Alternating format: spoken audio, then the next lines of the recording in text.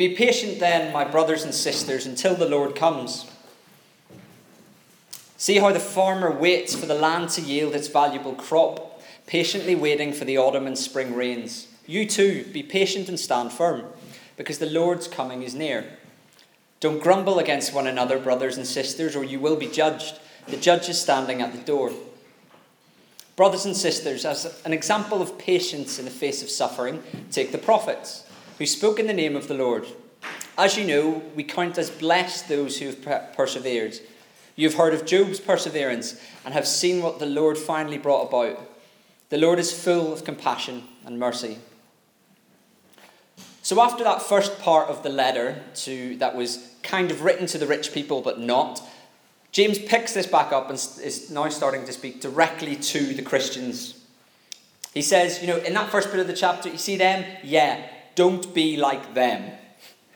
But on the flip side of that, the rich oppressors were actually oppressing the Christians themselves. But it's in this moment where James tells them to be patient.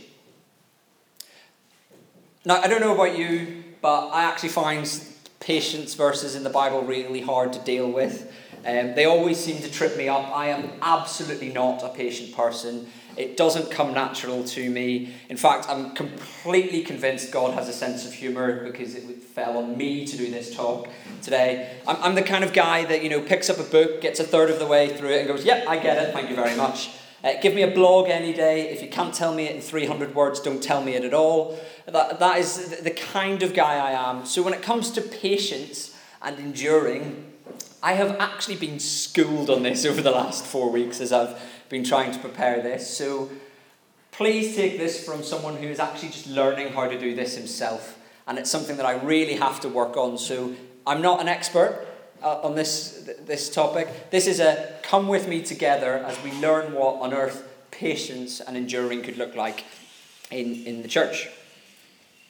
So James gives us this really simple yet hard instruction to follow. You too be patient and be strong in your hope, because the Lord is coming soon.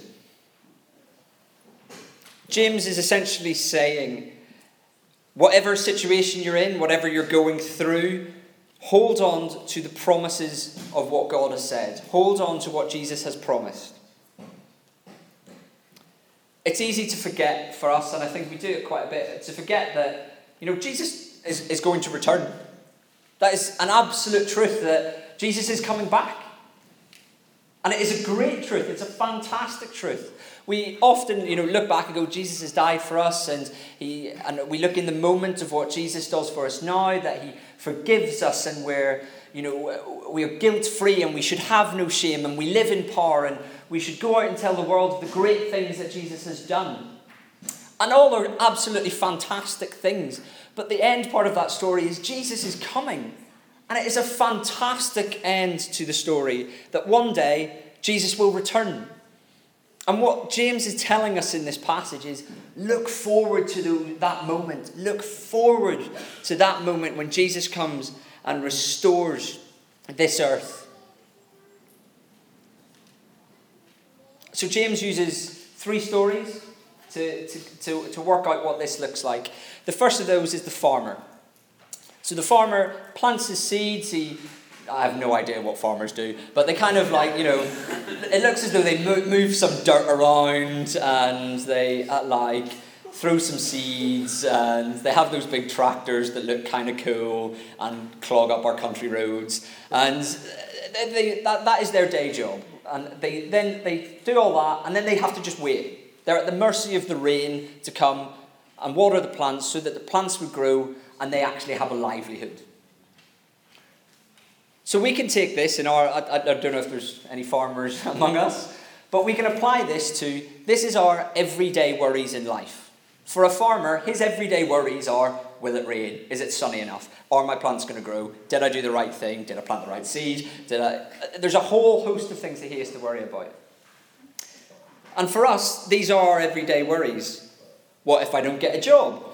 What if I don't buy this house?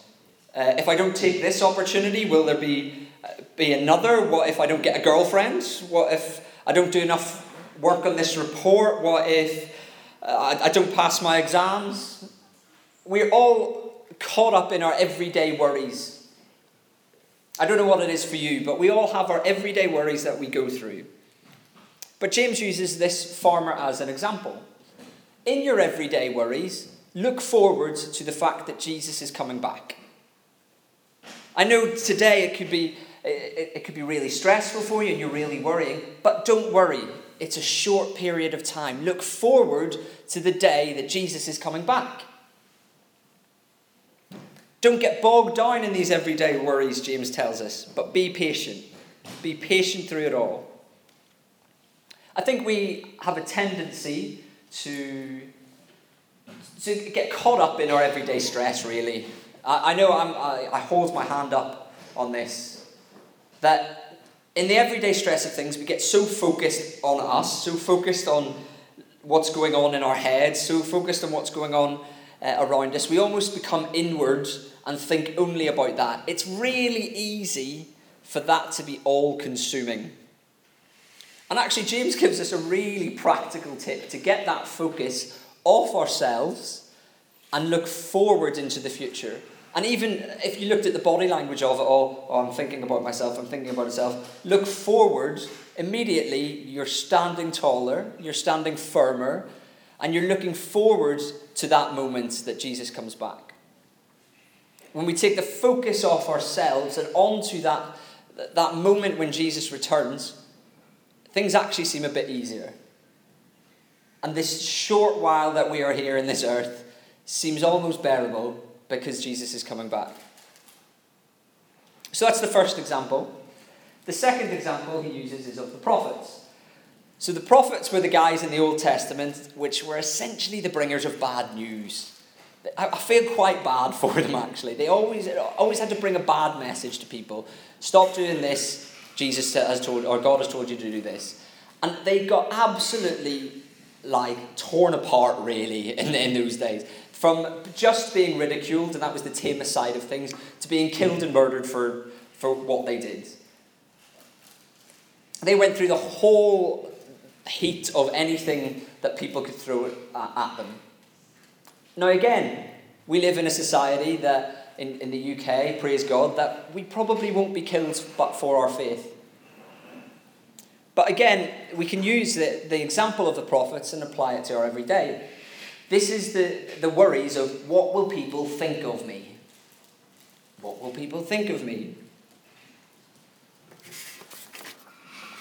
Will people get annoyed by what I say about God? Will they mock me? Will I lose friends? Will I seem less cool? Should I do X, Y, and Z just to fit in? I really don't want to have to stand up for that again because I'm already sticking out like a sore thumb. I'm going to get a bit of a reputation for being weird. I've got to make Christianity seem at least somewhat cool. I really care what my boss thinks. I'm not really happy unless others like me. If I get this outfit, maybe people will comment about how good I look. Maybe not. I was hoping for a whistle or something. Come on. Thank you.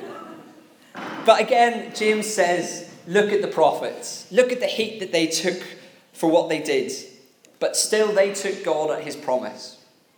Okay, God, you said you're going to be with me. You say this is what you want to tell the people. You say you're coming back. I'm in. I'm going to do it anyway. And the passage here tells us that we actually count those as blessed that did that. We count the prophets as blessed of what they did. Now, it's worth noting here, some of the prophets did die. Prophets still got ridiculed, and they still had to push forward and be patient through that. So as a side note, I think we often confuse happiness and being blessed as the same thing. But let's just look at it. Happiness is a completely subjective emotional response to something. And it's a great thing. I love being happy. But being blessed is completely objective.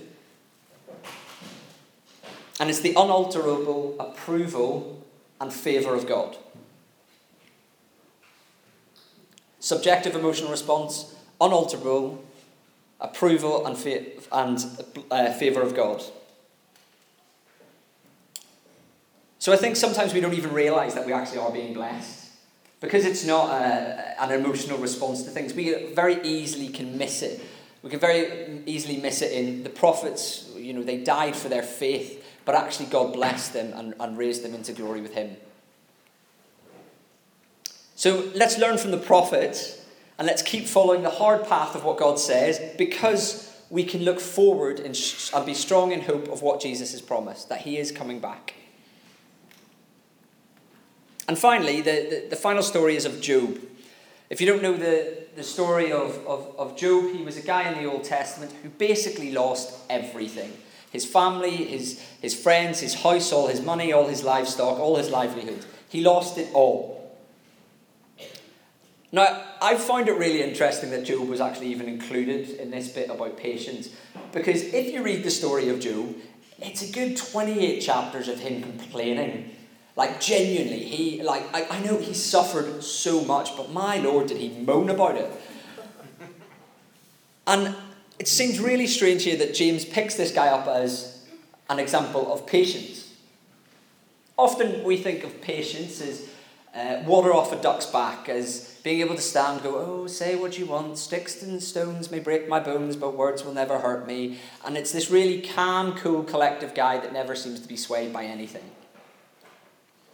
But if we actually look a bit closer at this, the word patient in this verse of this passage is actually different to the ones at the beginning of the passage.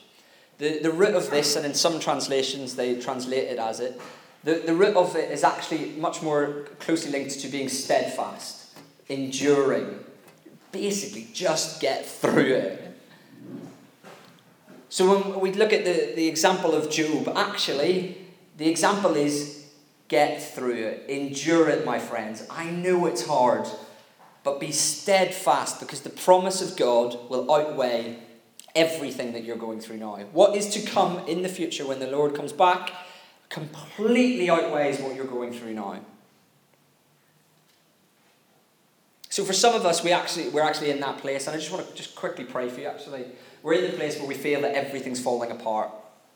So I just want to quickly pray that you'd have actually the perseverance and the steadfastness of Job, and that you'd be able to look forwards in that hope of Jesus. So God, I just pray for people in the room that are actually feeling like that they're feeling that everything's falling apart. But God, I thank you that we can read in your words that we can take Job as the example of perseverance. And we know that you are full of compassion and mercy. So God, we pray for these people, we lift them up, and we pray you strengthen them in the hope of you. Amen. So James presents us with this very simple instruction. Against anything, against everything, keep your eyes firmly fixed forward on what Jesus has promised. Keep moving forward, keep enduring, keep strong in that hope of Jesus. Because what is to come is absolutely mind-blowing.